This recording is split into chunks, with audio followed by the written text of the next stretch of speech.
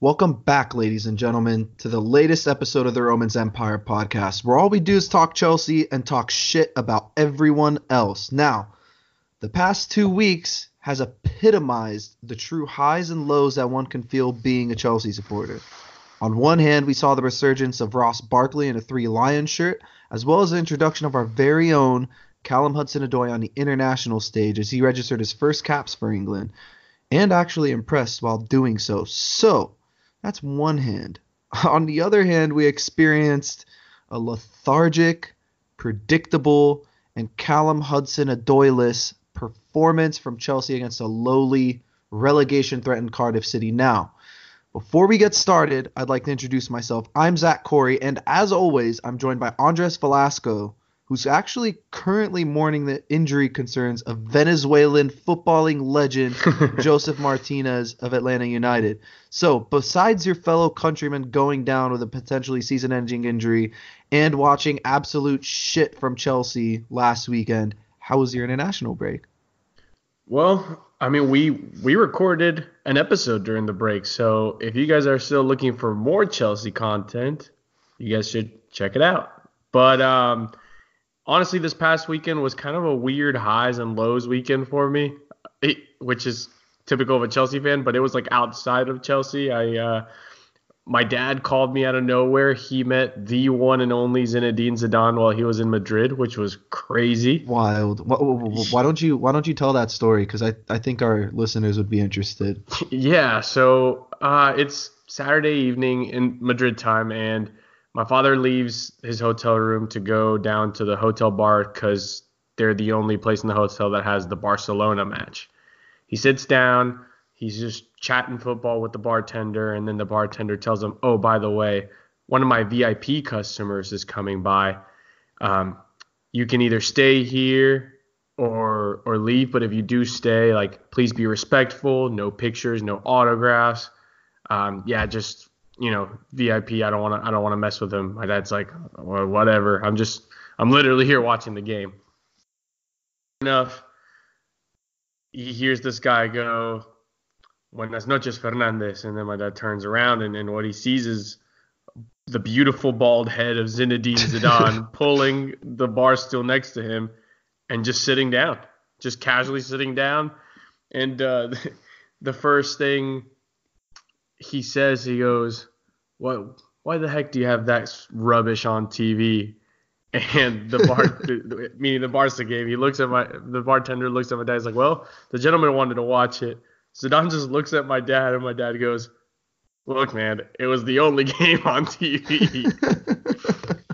Obviously, time passes for a bit, and obviously he's in Madrid, so this bartender is a Madrid fan, and he's asking Zidane, trying to get a little info out of him, like, "Oh, so how's it going? You got your transfers lined up for next season?"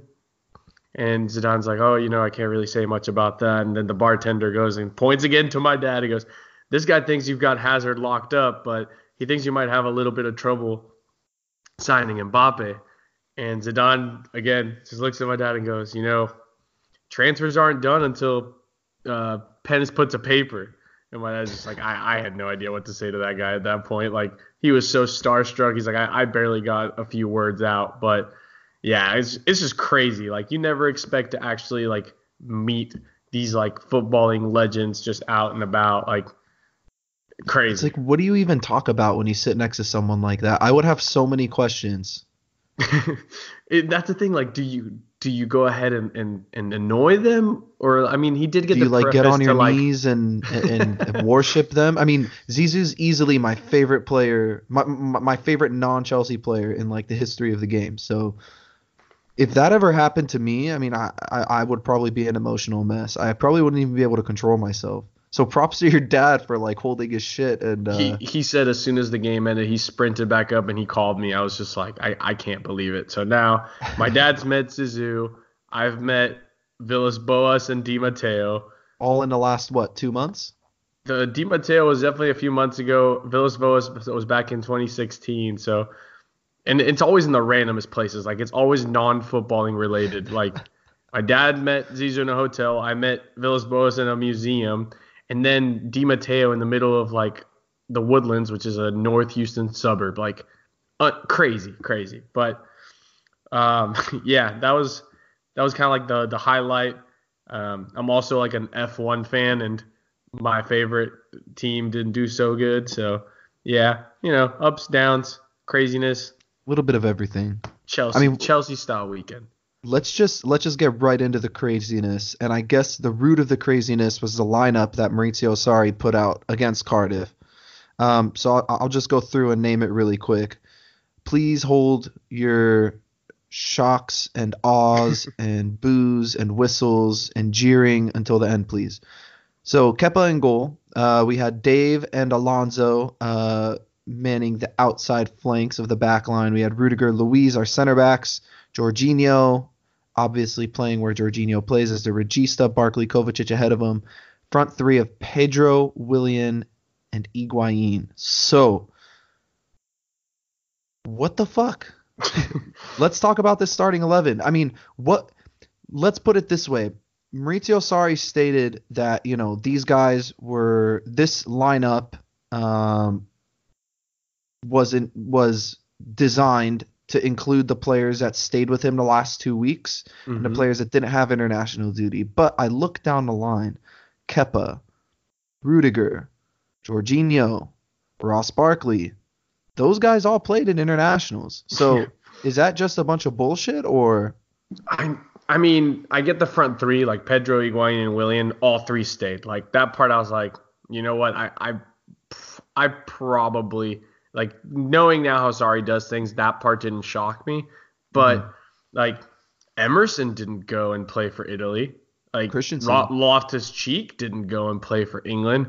And Christensen, yeah, like the crazy thing is that all the players that were on the bench were the players I wanted to start. I wanted Hazard on the left, Cho on the right. Based on form, I wanted Giroud to start for sure. Yep. Like I think he's just been playing better. In the midfield, I don't see why we don't play RLC as a starter. Conte, undroppable. Jorginho's Jorginho, okay. But then even Rudiger and Luiz, I think you flip a coin and you bench one, let them rest, and you put Christensen. And then Aspie and Kepa, I mean, we don't really have much else there. But yeah, I looked at the bench because they obviously they took a pan at the beginning of the game and showed because Conte and Hazard weren't playing. And I was like, that is literally half the team I would have selected for this match. Like you said, it's relegation threatened Cardiff. Like, why not play Giroud? Why not play Christensen, Emerson, and even Conte and Hazard? And then you just sub them out early. But yeah, that we moan like, oh, sorry, didn't choose Cho this time, or oh, like we would have rather seen coaches and Barkley here and there. But this time, I'm actually shocked by like the 11 going into this game. I guess the thing I was most irritated about was the fact that we saw firsthand how well Cho played in the international break, and we thought that any logical manager would basically have Cho as one of the first names on the team sheet against Cardiff. This is a must-win game, and think about it. Our form has been garbage heading into the international break. The international break actually came at a pretty good time where we could just kind of take a step back, have a deep breath, look at the run-in, the remaining fixtures, and prepare accordingly, right? That's usually what managers do in these situations. And then when they come back, they start with they play their strongest lineup, and the best way to kick off coming back after an international break is by giving a good old-fashioned beatdown. And when I saw our lineup, I immediately thought to myself, we're going to struggle because we got guys like Jorginho, who doesn't get goals. Kovacic doesn't have an attacking bone in his body. Ross Barkley hasn't been too great in a Chelsea kit. An England kit, different story. But then you got guys like Pedro and Willian where you don't really know what you're going to get out of them day in and day out. And Higuain, who's our out-of-form striker. We had a guy that scored a hat trick 2 weeks ago sitting on the bench. And to be fair to Giroud, he should have started the match after his hat trick, and he didn't. Sarri still opted to go with Gonzalo Higuain. So, I mean, we could talk about Ruben Loftus-Cheek and his back injury. That's fine. I'm okay with him coming off the bench and being an impact player. I still think he should have started, and I'm going to go off on that a little bit later, but I'll save my energy. Marcus Alonso Why is he still in the team? It absolutely baffles me because if you had 2 weeks to work with that lineup, we know that Marcus Alonso can give you something going forward when he's in form. The man hasn't been in form for over a year and a half now. It's time to give up. It's time to throw in a towel when it comes to Marcus Alonso. You have to start Emerson day in and day out because at this point, you have to start preparing for next season. And playing guys like Marcus Alonso, even guys like Kovacic and Higuain, who are both on loan, they're not even going to be here next year if the transfer ban's upheld. We don't know what their futures hold. Why are they still playing if they haven't been performing? I mean, that was the main thing for me. I just saw too many names on this list that aren't performing and that don't justify starts. Now, the culture, Sarri is teetering on a very dangerous line here because the culture of the culture of a healthy, successful football club, and we talked about this before, is having depth and competition in multiple positions. It seems that there's really no competition for the center back position, which is a problem for me because both of our center backs are out of form. There's no competition at right back with Dave. Okay, that's not Sarri's fault because Zappacosta was, not the greatest player. But there's competition for that left back spot with Emerson and Alonso, and Emerson hasn't really done enough for me to be dropped. And then you got guys like Jorginho. Obviously, he's the immovable object in that midfield. Conte should be playing whenever he's available. I don't care about, I don't care about rest. I don't care if he played. Who did they even play? They played some crap team one of the days. And then you got guys like Ross Barkley, who Sarri came out and said, I'm not going to play any of the internationals. Well, Ross Barkley started in both matches, played a majority of both of them, played well. So, I mean, maybe you could justify that selection. But what about Higuain? I mean, he hasn't done anything since what?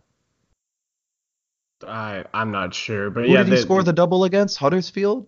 I believe so. But like that's the thing. Like there seems usually you think it's like a merit or form, but that feels like it's been thrown out the window. It's a dangerous under game.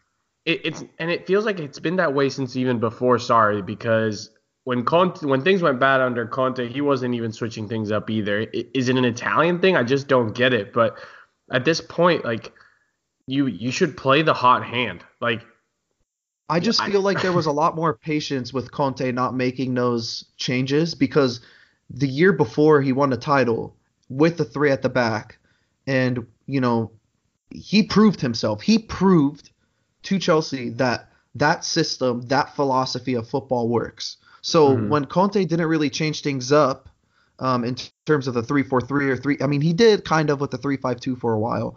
But I meant Conte didn't change things up. I meant more of like Alonso. Alonso was like yeah. still unbenchable back then. But yeah, like today, like I like most of these players, I agree with you. The one thing is like the shitty thing is that Higuain, no, he hasn't scored. But if we look back at the last 3 matches where he's played, the guy doesn't get the ball in the final third. Nobody gives it to him. He's making the move, and then he's just then he's just like, well, didn't get the ball again. So like, I'm not really is buying it his that though. fault? I'm not really is that buying his that. fault? Because he's not getting anything. We create the most chances in the Premier League. The ball has to find his feet eventually. And I spoke about it before when we talk about top strikers, guys like Aguero, guys like, I hate to say it, but Harry Kane. I mean, let's not kid ourselves. I mean, those are probably 2 of the elite strikers in the Premier League at the moment. Those guys fade in and out of games. Look at Aguero. Hardly gets on the ball. He gets 2 or 3 opportunities a match and buries one of them. Higuain gets 2 or 3 opportunities a match. Does he though? Yeah, like, he did. What are his shot numbers? Like, I feel like his shots are all forced from outside the box. Like, I haven't seen a decent cross be played to Higuain in a while. Like, I have yet to see it. I have yet to be like, wow, Higuain should have scored that. I mean, like, when was the last time we saw that? I guess there's a point there, but then that comes down to Sarri and his backing of bringing in Higuain, which the club was reluctant to do under Conte. Let's not forget, because Conte did want Higuain. The club was reluctant to do that. Apparently, Marina got involved this time around and gave Roman her word from what reports say and whatnot, that her and Sarri both wanted Higuain. That was their guy. He came in, and it's failed miserably. And I guess that's the point: is Sarri and Marina at fault for identifying the wrong type of striker? I mean, obviously this is Sarri's system, right? And he has his idea of what striker will work. But surely it can't be Higuain. I mean, I could beat him in a dead sprint, and I don't think I've sprinted in the last like maybe 4 or 5 months. I mean, it's getting to the point where it's very, very frustrating. And I was listening to the Skaka podcast earlier this week. Great fucking podcast. One of my favorite non-Chelsea podcasts, actually. Those guys talk, across all of Europe in terms of football. But one of them made a really good point. It's hard to defend well when we can't score goals, and the defense gets a little bit more leaky. They get less confident in their ability to hold leads. They get a little shaky, a little nervy, and I feel like that's part. And I feel like obviously that's an issue with Chelsea now. Is we're conceding goals, right? Like even to a team like Cardiff. Granted, it was a fucking worldie, and Camarasa will probably never score a goal like that again. But we're still leaking goals. That's the bottom line. And part of that is due to the lack of attack that we have. We create chances, but we do not score goals. If we score 2, 3, 4 goals a match against a team like Cardiff, which we should be doing regardless whether it's on the road or not, then our defense won't be looking as leaky. Right. And I just feel like I feel like our main problem now as a club, it's not necessarily the depth that we have in midfield or defense, because I think we could get by with some of those players. They're still not, ideal for what Sarri's trying to achieve. But we need a striker that can just score goals. A guy that will get 1 or 2 chances a game and score. Now, you said Higuain's not getting service. And I mean, that's a fair argument because he hasn't been getting the best service. But could we have identified another striker that could create his own chances? Oh, I mean, sure. But you're asking a lot from the board that we currently have. And yeah, like, the crazy thing is that we kind of mentioned this, and I think we'll get to it later. So I think I rather just get into the game first before I drop my thoughts on how Sarri ball has evolved at Chelsea, or the lack of evolution. But anyways, exactly. We'll get to that. So I mean, I don't really want to dive into the first half too much. It was a snooze fest. Sarri ball was non-existent. Misplaced passes, shots getting kicked so high over the bar that it goes out of the frame of the camera. Obviously 0 shots on target. Andres, I didn't watch the game live, as you know. I had to watch it recorded, but you mentioned in our group chat how you actually wanted to turn the game off, but you kept watching because of your dedication for the podcast. Now, the sad thing is, when did you send this text message? Oh my God, this was probably like 10, 12 minutes in, man. Like, I swear I have yet to see Chelsea just, especially now when we're supposed to be, I mean, we kept 70% of the possession at the end of it all, but the amount of misplaced passes, unforced errors, like sluggishness, just zero productivity, like it was the most. I was already feeling low when the lineup came out. I was like, oh man, like really, this is what we're gonna come out with.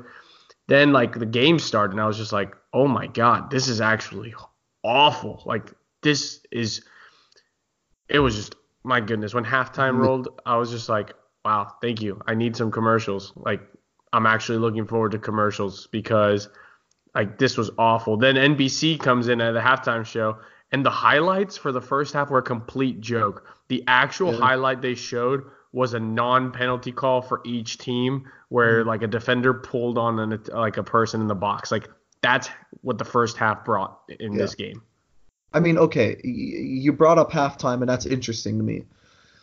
What exactly, I mean, from my perspective, what exactly happens at halftime in Chelsea's locker room in the 2018-2019 season? Because we have been conceding goals early in the second half in a majority of our games since the new year. Why the hell does it feel like this is happening every week? What do you think is happening in the dressing room, or what is Sarri doing or not doing, or telling them or not telling them?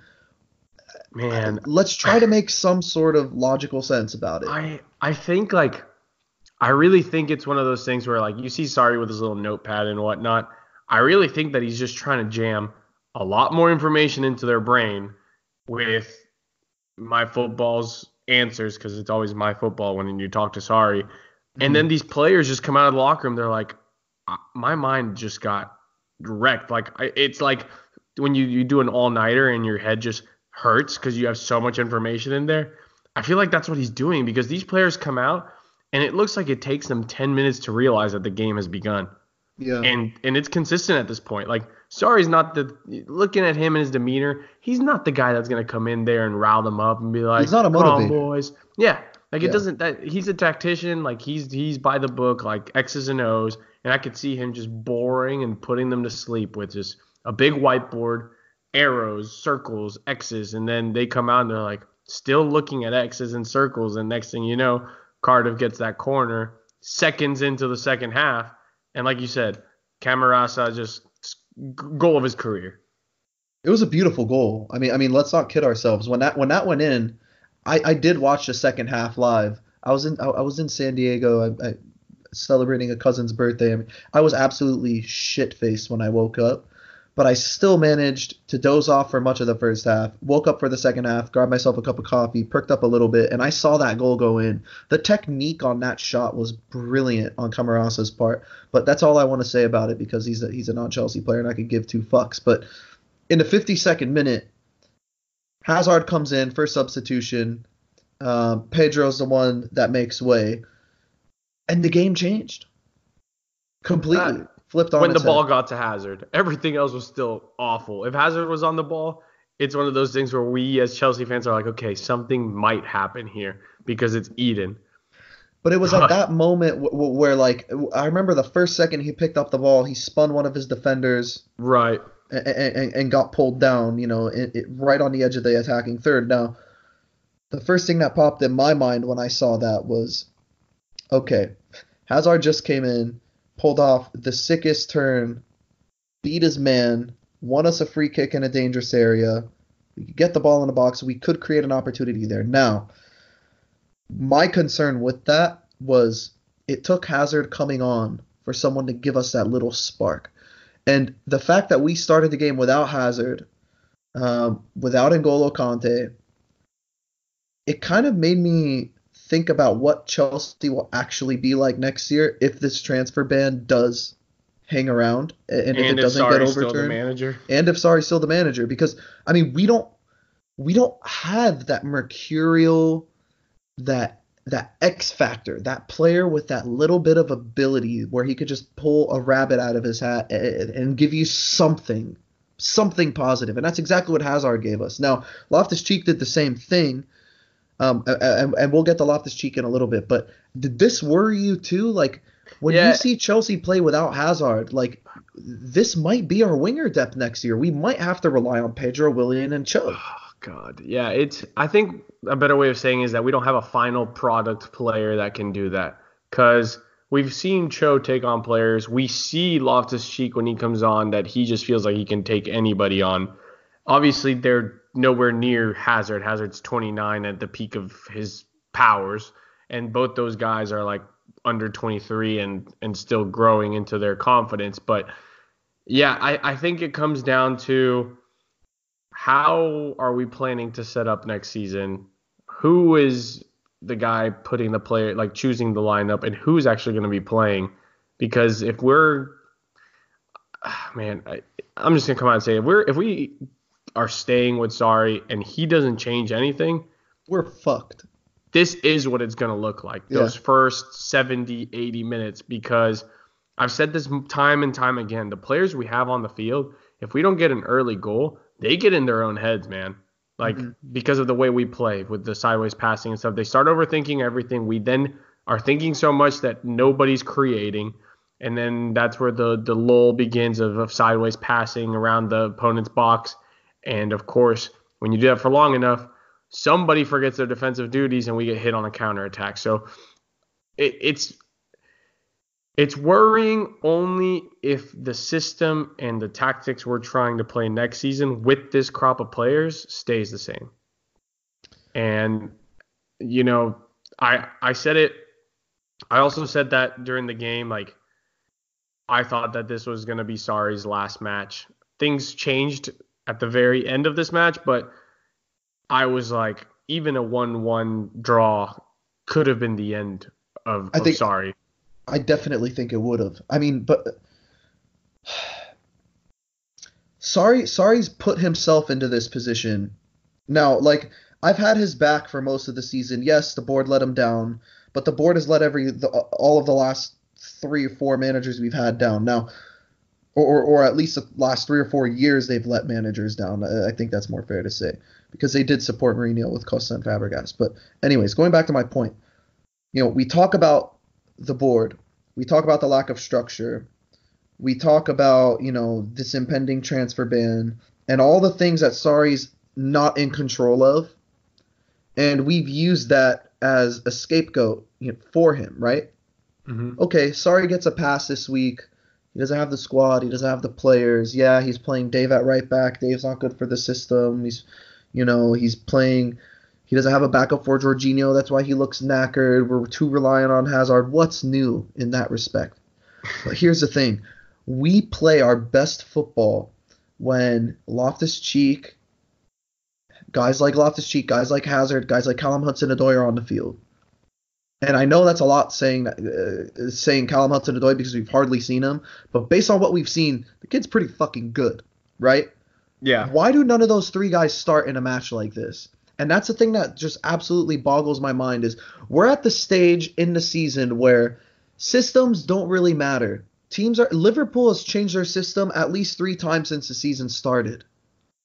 United is basically playing without one. Yeah, exactly. And then you got guys like Manchester City. Pep literally throws out a different formation every single week.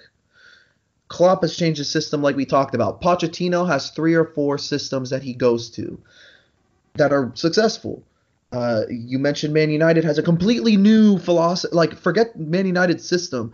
They've had a shakeup like we've had. They went from this defensive, park the bus philosophy to this free-flowing, we'll be solid at the back, but we'll just let guns blazing in the attack.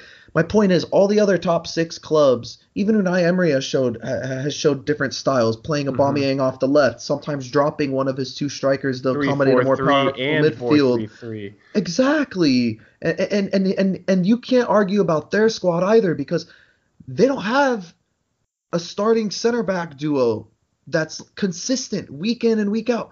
And this is my issue with Sarri is we see that our best performances against Spurs at home, City in the cup final, Liverpool at home in the beginning of the season, where we deviated from Sarri ball. We deviated from his philosophy and his way of playing and pulled out performances because the players got the freedom to do what they want. Yeah, right? it becomes instinctual, and that's what I think you're trying to get at when you have Hazard, Loftus-Cheek, and Cho on the field.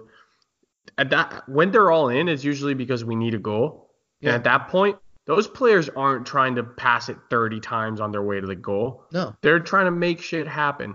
But I want to get the whole big picture conversation after we finish this match because this match was wild. This was like a soap opera of a football match.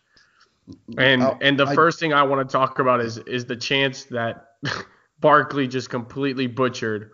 Mm-hmm. Again, Hazard coming on, does the dirty work, starts a 3-on-2, drags the defender centrally, and he passes it to an open Barkley, who is profiled to, when you see that pass going, you think touch, right-footed curler around the keeper back post, simple finish, yeah. or a low cross or a low shot front post because you think the goalie's gonna dive for the wide post. But then what does Barkley do? He lets the ball roll to his weaker left foot without controlling it, takes an off-balance shot that goes to the atmosphere. What the actual fuck? We were down 1-0 at that point. But that's the thing. I mean, this is the whole debate. We saw Ross Barkley play for England. Is Ross Barkley's form for Chelsea a Ross Barkley problem, or is it a Sarri problem? I mean, that one might have just been. I think Sorry has messed with Barkley's brain to the point where it's just dead. And I think this very case was a Barkley problem, but yeah, I think that's the case that we're gonna make after we wrap up this match about what are the problems. We've been talking about, is it a square? Are the players square pegs trying to go into round holes that are Sorry ball, or is Sorry the square peg to the Chelsea circular hole? And I think that's what we will discuss here in a bit. But I mean, sorry to cut you off, but going back to Ross Barkley, I gotta disagree with you. I think it's a Sorry problem. Oh, I meant just this specific chance. I meant gotcha. That very chance was just I think that's down to the player. I think Yeah. overall, there's a lot of potential in what Barkley can do for a team, and the way that we play football or are trying to, because I honestly can't remember the last time that we actually created a goal through the philosophy that Sarri's trying to implement. But yeah, there is a very big gap between what he wants to do and what the players can do, I feel like. But yeah, I think that we could see a different Ross Barkley under a different manager. And I mean, we saw it under Southgate. So yeah, I agree with you there. I mean, it's frustrating because Sarri came in and we were praising him in the beginning, and this is gonna be a shock. I hope angry Chelsea fans listening to this, because I'm about to shit on everything Sarri ever knew. But the guy came in and he claimed that the transfer window's stupid. I'm a good enough coach. Give me the players that are available to me, and I'll turn them into a proper footballing team. Now, who has really genuinely improved under Maurizio Sarri? Guys it gets to the point where Marcus Alonso completely lost his form. David Luiz is not reliable in a center back pairing. He needs to be playing in a 3 or not at all.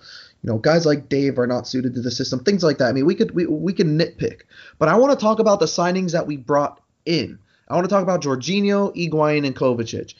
They've all come in and they have all regressed as the season went on. And I guess that's my main issue, is that, okay, if you're not developing the players that you didn't ask for, the players that were just there when you arrived, that's fine. That's okay. It takes a couple windows. You clear out some of the dead weight. You bring in some of your own guys. We gave him 3 guys. He brought in 3 guys, and they have all regressed. Barkley's a decent player. I said that time and time again. I don't think he's Chelsea quality yet. The jury's still out. But in all fairness, we saw how good he is when he doesn't have as much defensive responsibility and has the freedom to roam the final third and kind of do what he instinctually wants to.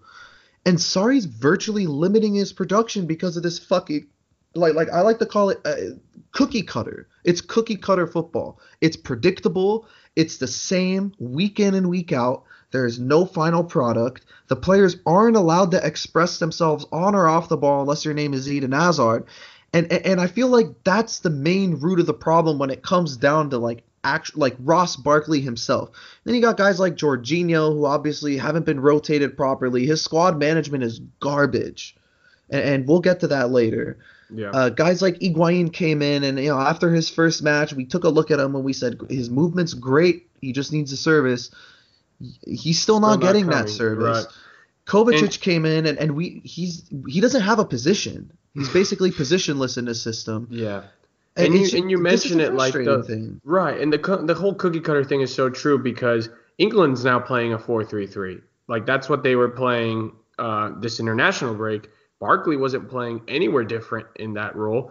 And in England, you see Barkley making runs into the box, and he scoring goals. Yeah. Yep. He looked great. He looked like the player that we were excited to get.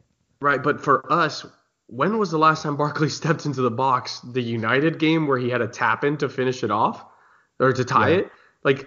It really has gotten to the point where whatever Sarri's doing in training has it's just been so much. I think he's just bored these people to death to the point where it's they can't. They have this battle in the field, live, balls played, where they're this is what I want to do versus this is what I think I'm supposed to be doing. And you have like fractions of seconds to be making these decisions. And it just happens to be that Barkley, unlike Loftus-Cheek or Hazard, is having this sort of mental debate because Loftus-Cheek, he's not doing this little pass move, pass move. He's turning and going. Cho, Hazard, you said it. Those guys are just doing their thing. And if somebody's going to counter argument, well, Hazard has double digits goal and assists. None of those in recent time have been through a sorry ball fluid attack. It's been through Hazard dragging three players one way and then eventually someone actually finishing because his assist numbers should be in the 20s by now if people could actually finish. So that's the whole thing. Like, whatever at the beginning of the season, I guess, whenever it was a fresh thing in practice, like to move the ball, to go through here and make these runs, it was fine. But I guess now that in Sarri's head, he's trying to perfect it for the players. Like, I feel like it's just gotten to the point where they're like, I, I can't take this anymore. And they look just like they don't know what to do. Like the ball goes more sideways than it goes vertically. And that just lets other teams sit down and set back. So, yeah, I agree that the player development isn't there recently. And those players that have developed have all been the young players who have just lacked minutes and for like Loftus-Cheek because of injury. And now that he gets to play, he gets to show his natural born talent because it hasn't been like, oh, sorry, fixed him. So, yeah. It's frustrating to say the least. I mean, I want to move on. I want to talk about Loftus-Cheek. I mean, he comes on and we actually start showing signs of life. I mean, Hazard came on, mixed things up a little bit, but once Loftus-Cheek came in, we actually look like we could probably nick a goal and maybe get a point out of this match. So I know he's not fully fit, but he needs to start. Doesn't he? I mean, right. We're not asking for 90 minutes by any means. Sub him out after 50 if that's the issue. But why not get those goals early? Why wait till we're down a goal? Exactly. I mean, you could easily start Loftus-Cheek and then bring on a guy like Kovacic just to kill the game off. You know, and then we could start passing side to side and just tire Cardiff out. We're 2-0 up, we're comfortable, 3-0 up, whatever.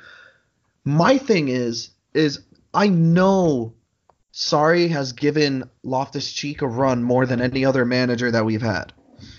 But it just seems like Loftus-Cheek has been on the periphery of this Chelsea team for the last 3 or 4 years since he even made the squad. Like, it seems like every year, this is Loftus-Cheek's year. RLC's going to go off this year. Nope, this is his year. Nope, this is his year.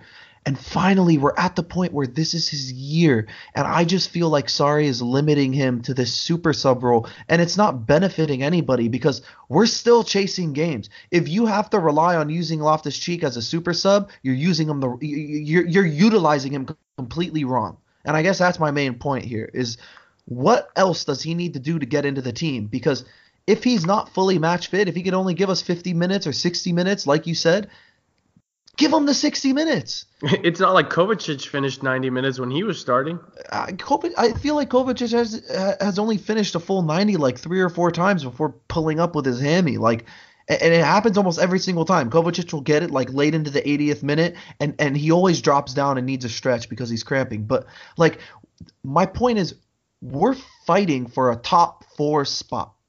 Our best players need to be playing every match. And I said it in the group chat after the match was over and I finally like got to calm down a little bit and sobered up actually too. But I thought about the lineup and it just reeked of a lineup that said, fuck the Premier League, we're going for the Europa League. And I don't like that. I don't like that mindset.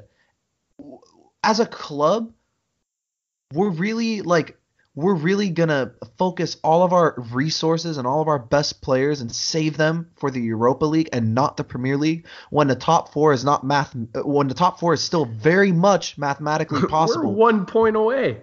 I mean, like, yeah. And I understand we have to go to Old Trafford. We have to go to Anfield. But guess what? That's the fucking Premier League. You know, like, that's all the other top 6 clubs and all the other clubs fighting for top 4, Spurs, Arsenal, United, they all had to go to those places too. They all had to play there. They have to go play away matches. I don't understand this whole like That's what I mean when I said earlier, like Sarri is teetering a very fine line of and setting expectations and the bar too low. As a Chelsea manager, you cannot do that. You have to have the self-awareness to know that if you're going to manage a club like Chelsea, you have to compete every single night. Anything less is absolutely, completely unacceptable. So, I mean, you obviously agree with me on the Loftus-Cheek thing. Yeah, and the whole thing is like, why not embrace the offensive power that you have in these players? If you I understand the whole defensive phase thing, but our big issue right now is more about scoring our own, like us scoring than the other team scoring. Because the games that we've lost where we shouldn't lose are like the 1-0s or the 2-1s or whatever. But that's because we're not scoring first. We're not. Like I can't think of a game where we scored first and lost in recent time under Sarri. Like I can't. Like I that's not clicking in my head. I think the last time that we conceded first and wound up winning the game was against Cardiff at home. Oh no, and I mean backwards too. Like I don't like if we score first, when was the last time that we lost? Yeah. Like if we just go in, I get it. Loftus-Cheek can play 90 minutes, but he can give you a damn good 55. And him, Hazard, Emerson coming down your left, and then once they drag so much attention, they switch the ball to either a Willian or a Pedro or a Cho, or Lord forbid somebody actually crosses the ball to Higuain, who at this point, if those three are on that left side attacking, have pulled players that way, we'll get the damn goals. But if you're going to put Barkley, who can't take an open shot in the box, won't make runs into the box, Kovacic is allergic to the final third, and Jorginho is never operating that far forward. Like, what are you doing? Like, this, and don't get me wrong, Conte on the right side has been phenomenal, and he has improved his goal scoring and assist numbers, but that's because the other players haven't done shit. But if you have Loftus-Cheek in there, I could put $100 easy that Loftus-Cheek's numbers would be better than Conte's in terms of goals and assists should he have been starting all these games, even if he's only playing 60 minutes. And Conte's numbers would be down because then we could have that 30-minute midfield shift into a 4-2-3-1 kind of thing. Like, Sarri does not have the balls to go out there right now and take the game by the scruff of the neck and just like kill it before it starts. Well, I think don't that's get big, why. I think that's a big reason why he's I mean, I'm just playing devil's advocate here, but yeah, the only logic I could possibly come up with as to why he's not starting Loftus-Cheek, regardless of the back injury, because I know those are tedious. I know they take time. He's probably not going to be 100% until the start of next season, if not, the first couple weeks of next season. I get that. It's a back injury. Those are tricky. But could the reason why he's not starting Loftus-Cheek be because Loftus-Cheek deviates from the way Sarri wants to play? I mean, there was a couple times, and we see it all the time actually, where Loftus-Cheek receives the ball, and instead of playing the easy pass, keeping possession, keeping the ball moving, he spins his defender, beats 2 or 3 guys, gets brought down, fouled, boom, set piece. And as Chelsea fans, we're looking at that and going, this guy needs to be playing every single match. I mean, look what he's capable of. But maybe in Sarri's mind, he's looking at it as he's not doing what I asked him to.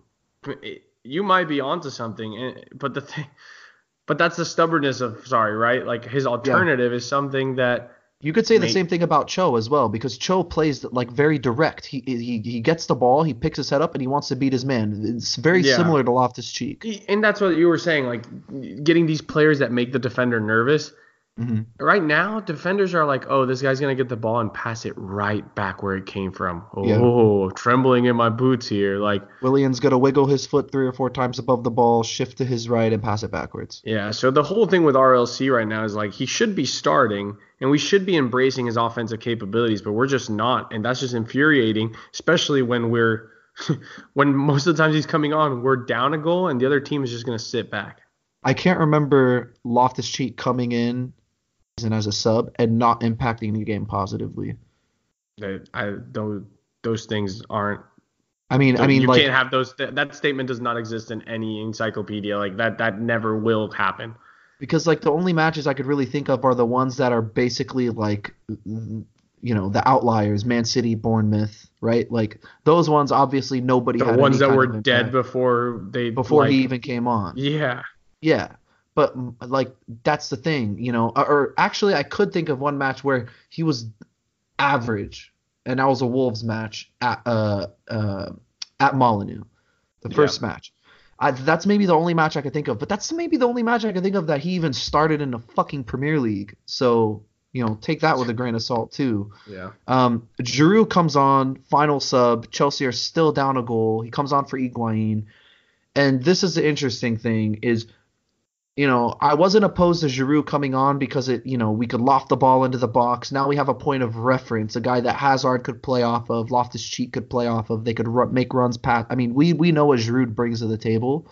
Mm-hmm. But the thing that stuck out to me was what the fans were doing, the away support. So as a sub was taking place, there were cheers and chants of "We want Sarri out," and "Oh Hudson Odoi." That was going on the whole game. The whole game. Yeah. But it hit a climax during that substitution because that was a final sub and everybody knew Cho's just not going to get on. Now, besides the look on his face, on Cho's face when the camera panned to him, he doesn't come on in a match where he probably should have because Willian did nothing besides block the referee's view on the corner. But Giroud comes on, who's obviously not the worst option in the world, but you got guys like Houston's very own JJ fucking Watt even tweeting saying Chelsea, quote, Chelsea not playing Caltech is wild. So Chelsea not playing Callum Hudson-Odoi is just ridiculous, right? A footballer playing the wrong football even notices that Cho should be playing. So, I mean, what do we make of it? Like, why did Sarri not play him? Why do you think? I mean, did he genuinely want to go for Giroud? Or was it more of his idea of football because Cho doesn't fit the bill similar to the way Loftus-Cheek does, how Barkley was coming off the bench before Loftus-Cheek beginning of the season. Maybe the same thing with Cho now is I would rather swap my striker than bring off Willian, who's doing exactly what I'm asking him to do, and bring on a guy like Cho, who's basically a loose cannon on the pitch. And in his perspective. It isn't a full justification. We do have that game midweek where here's where shit will hit the fan is if Cho doesn't start that game. Like, he will put the nail in his own coffin if Cho does not start midweek. But, I mean, at the moment, I was like, why? Why not Cho? Like you said, Willian hadn't done much. Hazard was on. Like, we needed a goal. We needed the directness.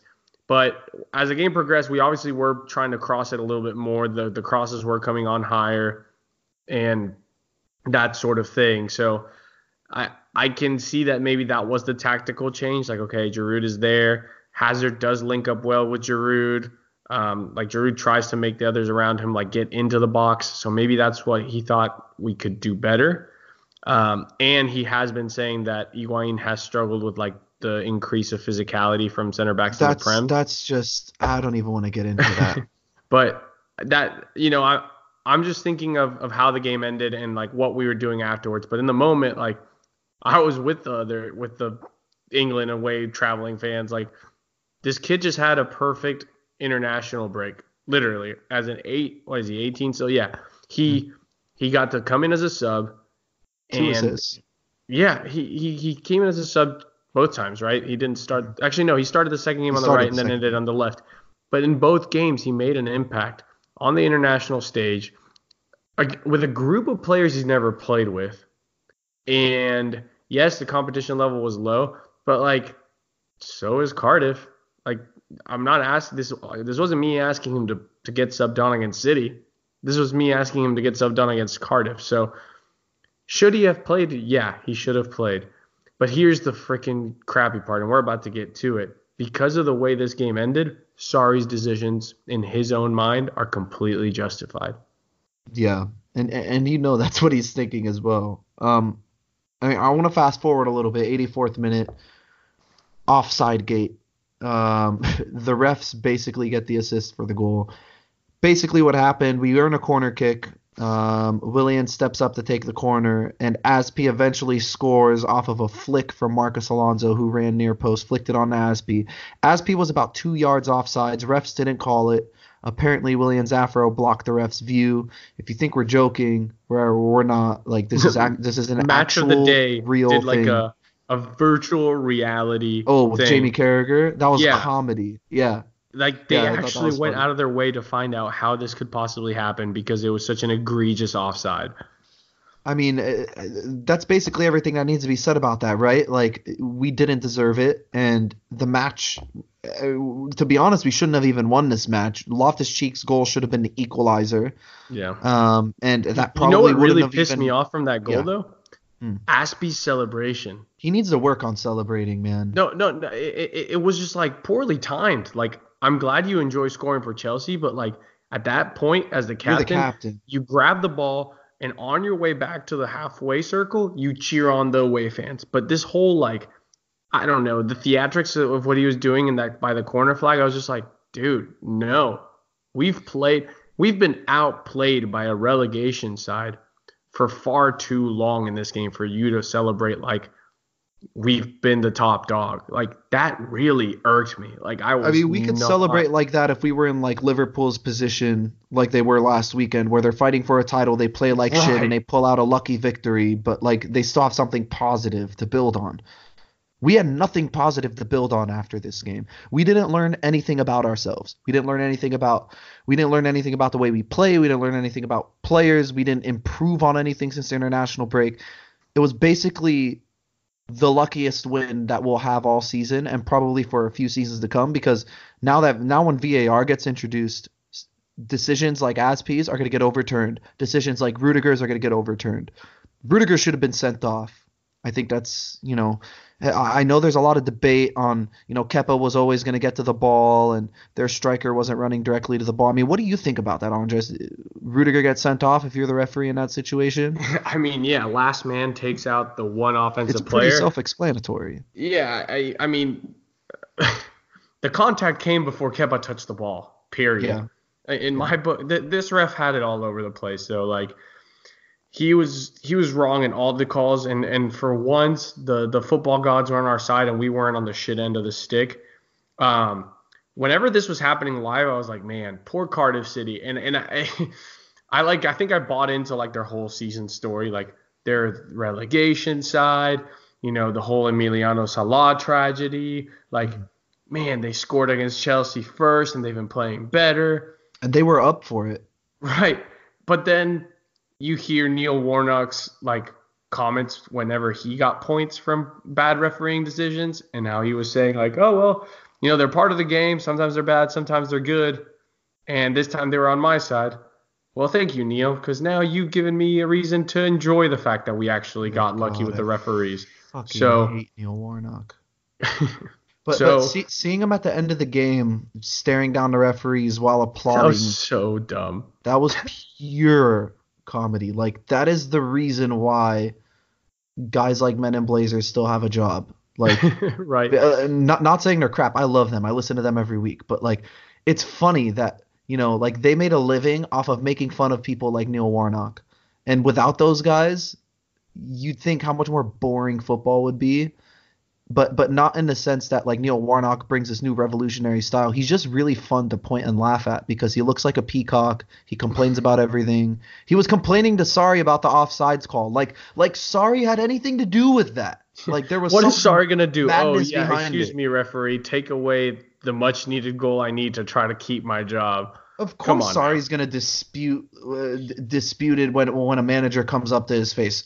Sarri probably didn't even know that Aspi was offside to begin with because of the Right. angle that he was standing at. So he was probably just saying like the ref didn't call it, he wasn't offside. And Sarri had a And point in the moment, in the heat of the moment. right. And the whole thing is like when we got screwed by referees, Sarri didn't go at the other coach. He He went went to at the the referees referee. after the game with the laptop and showed them their mistake. Like Yeah. there's ways of handling it, and Neil Warnock did the most Neil Warnock thing. But we have one more I thing that actually happened thought. with this. Sorry, You really good? quick. I thought Neil Warnock handled it in the most peaceful way possible for Neil Warnock. Well, after the game, but during the game, all he kept doing and his whole staff was doing was putting up the two fingers and Flaring all yelling, three eyebrow two hairs. effing yards. Yeah. Two effing yards. And they did that for the last like 12 minutes. And I feel like that honestly distracted his players, which led to what we're about to talk about now. Yeah. So I mean, but before we get to the final thoughts, Ron had a good point. Our good friend Ron, aka Bone Daddy, or Bone Daddy Deluxe, as Sam likes to say. Um, Chelsea finally wake up in the final 10 minutes. RLC gets the game winning header, and Ron wants to know. Said, quote, as excited as I was to see the truth, aka RLC, score yesterday, does it bother you that it may have saved Sari's job? And I think that's a really, really good point. Yeah. Yeah. I mean, Would you we. have rather picked up only a point and had Sari sacked? Wow. Oh Because God. I would take the 3 points any day of the week. Like I don't think twice when it Right. comes to Right. Chelsea winning I football mean, I think matches. we But can take the 3 points and still sack him, and that's where I'm at right now. Like you're my gonna do my a reverse Solskjaer, where, like after two losses, he gets hired as Man U manager. Like after a win, sack yeah. Sari. So my thing is that we said it before, like we thought that he was going to be a coach that improved the players and whatnot. But one thing that Conte did well and that he said is that you're as a manager you're supposed to be a tailor that makes the outfit that fits the players best. Mhm. And he brought the three in the back to the EPL, which never had been brought. It actually failed miserably under Van Gaal at United. And he brought that because that's what his current batch of players needed. And we won the league. And on the complete opposite end of the spectrum, shit's hit the fan since November for Sorry. We've seen like glimpses of us winning games here. It's been sprinkled here and there. But he has not done a single thing to make to play to his players' strengths. And that's the thing that bugs me. Again, we're going into a season where I mean we may get Champions League. And let's be real, next season's Champions League is almost like we're just doing it to get a little bit more cash in our pockets. Mhm. But it's a season where we're not I still don't think the transfer ban is going to get lifted. And if it does, I don't think Sari's going to get to say I need 5 more players to play Sari ball. He doesn't have the right Especially to. He and hasn't and proved it. and that's where I think that it's not that Sari's a bad manager. It's just that Sari's not the right manager for Chelsea. I feel like Sari could have been better suited or could have been better off heading into the summer if he decided to go with a formation like you said that suits the team just so he can, patch things up for now and get through the end of the season, and then he could go up to the hierarchy and be like, look, I wasn't able to play my style of football because of the players I had, but I made it work. I got into the top 4. Now you guys Exactly. could see that I could get a team into the top 4. Now just imagine what we could do if I get 4 or 5 of my guys in and we could Right. play my style of football. But the fact that we came in from day one playing this 4-3-3 sideways passing. I understand he's trying to, create triangles all over the pitch and have these, 6-7 pass build-ups to goal scoring opportunities, but we're seeing 20, 30, 40 pass build-ups leading up to a half chances to get skied over the bar because Ross Barkley opted to let the ball roll to his left foot instead of settling it with his right and just clipping it to the far corner. Like Yeah. that's the thing, and I feel like Sarri dug his own grave in that respect. And Um, and like I said, the system, like, look, you don't have fullbacks that overlap. Change what you want your players to be doing with the ball. They're mhm, not going to overlap ever. Aspie's never going to make it that far, and when Alonso wants to, but then he leaves a huge gap behind him. yeah, Then you have the man management side of it, and he garbage. hasn't convinced Hazard to sign a new deal. Like last I heard, Hazard's off. Like last I heard, Yeah. he hasn't put signed a new deal. And then who we thought was going to be the next greatest thing after Hazard eventually left is also thinking about leaving. So now keeping Sarri is actually ruining our future with the tools that we have to improve. Like that's that's where I'm like, man, you're not helping yourself here. And every time he talks to the media, it makes it worse when he talks about these things. Yeah. He's like, oh, he's 18 years old, blah blah blah blah.